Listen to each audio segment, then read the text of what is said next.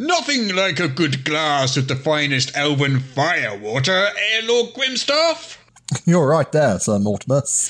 Who'd have thought back when we were just first level, we'd be all sitting here drinking elven firewater? Aye. In them days, we'd have been glad to have the price of goblin spittle brew. Cup of cold goblin spittle brew. Ha ha ha, in a filthy, cracked cup. We never used to have a cup.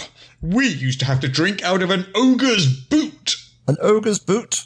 The best we could manage was to suck at the troll's loincloth. But you know, we were happy in those days, though we were low-level adventurers. Aye. Because we were low level. My old dad used to say to me, gold doesn't buy you happiness. He was right.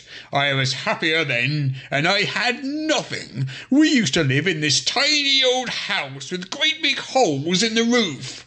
A house? You were lucky to have a house. We used to live in one room, all 126 of us.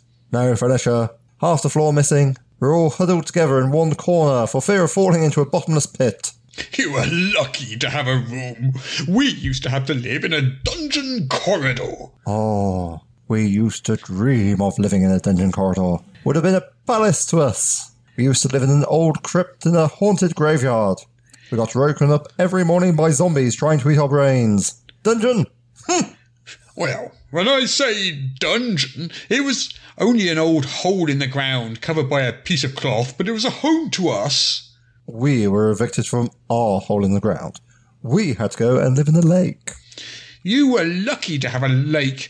There were 160 of us living in a small puddle in the middle of the road.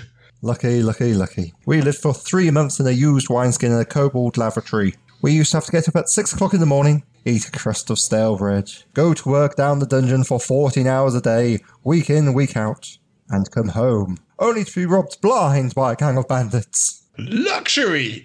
We used to have to get out of the puddle at 3 o'clock in the morning, clean the puddle, eat a handful of hot gravel, go to work at the dungeon every day for 2 copper a month if we were lucky. Well, we had it tough. We used to have to get up out of the wineskin at 12 o'clock at night and lick the road clean with our tongs. We had half a handful of freezing cold gravel, work 24 hours a day at the dungeon for 4 coppers every 6 years, and when we go home, we kill to death with a scimitar. Right. I had to get up in the morning at 10 o'clock at night, half an hour before I went to bed, drink a cup of sulphuric acid, work for 29 hours a day down the dungeon, and pay the dungeon master for permission to come to work, and when we got home, bandits would kill us and dance about on our graves singing hallelujah. But you try and tell the low-level adventurers today that, and they won't believe you. Nope.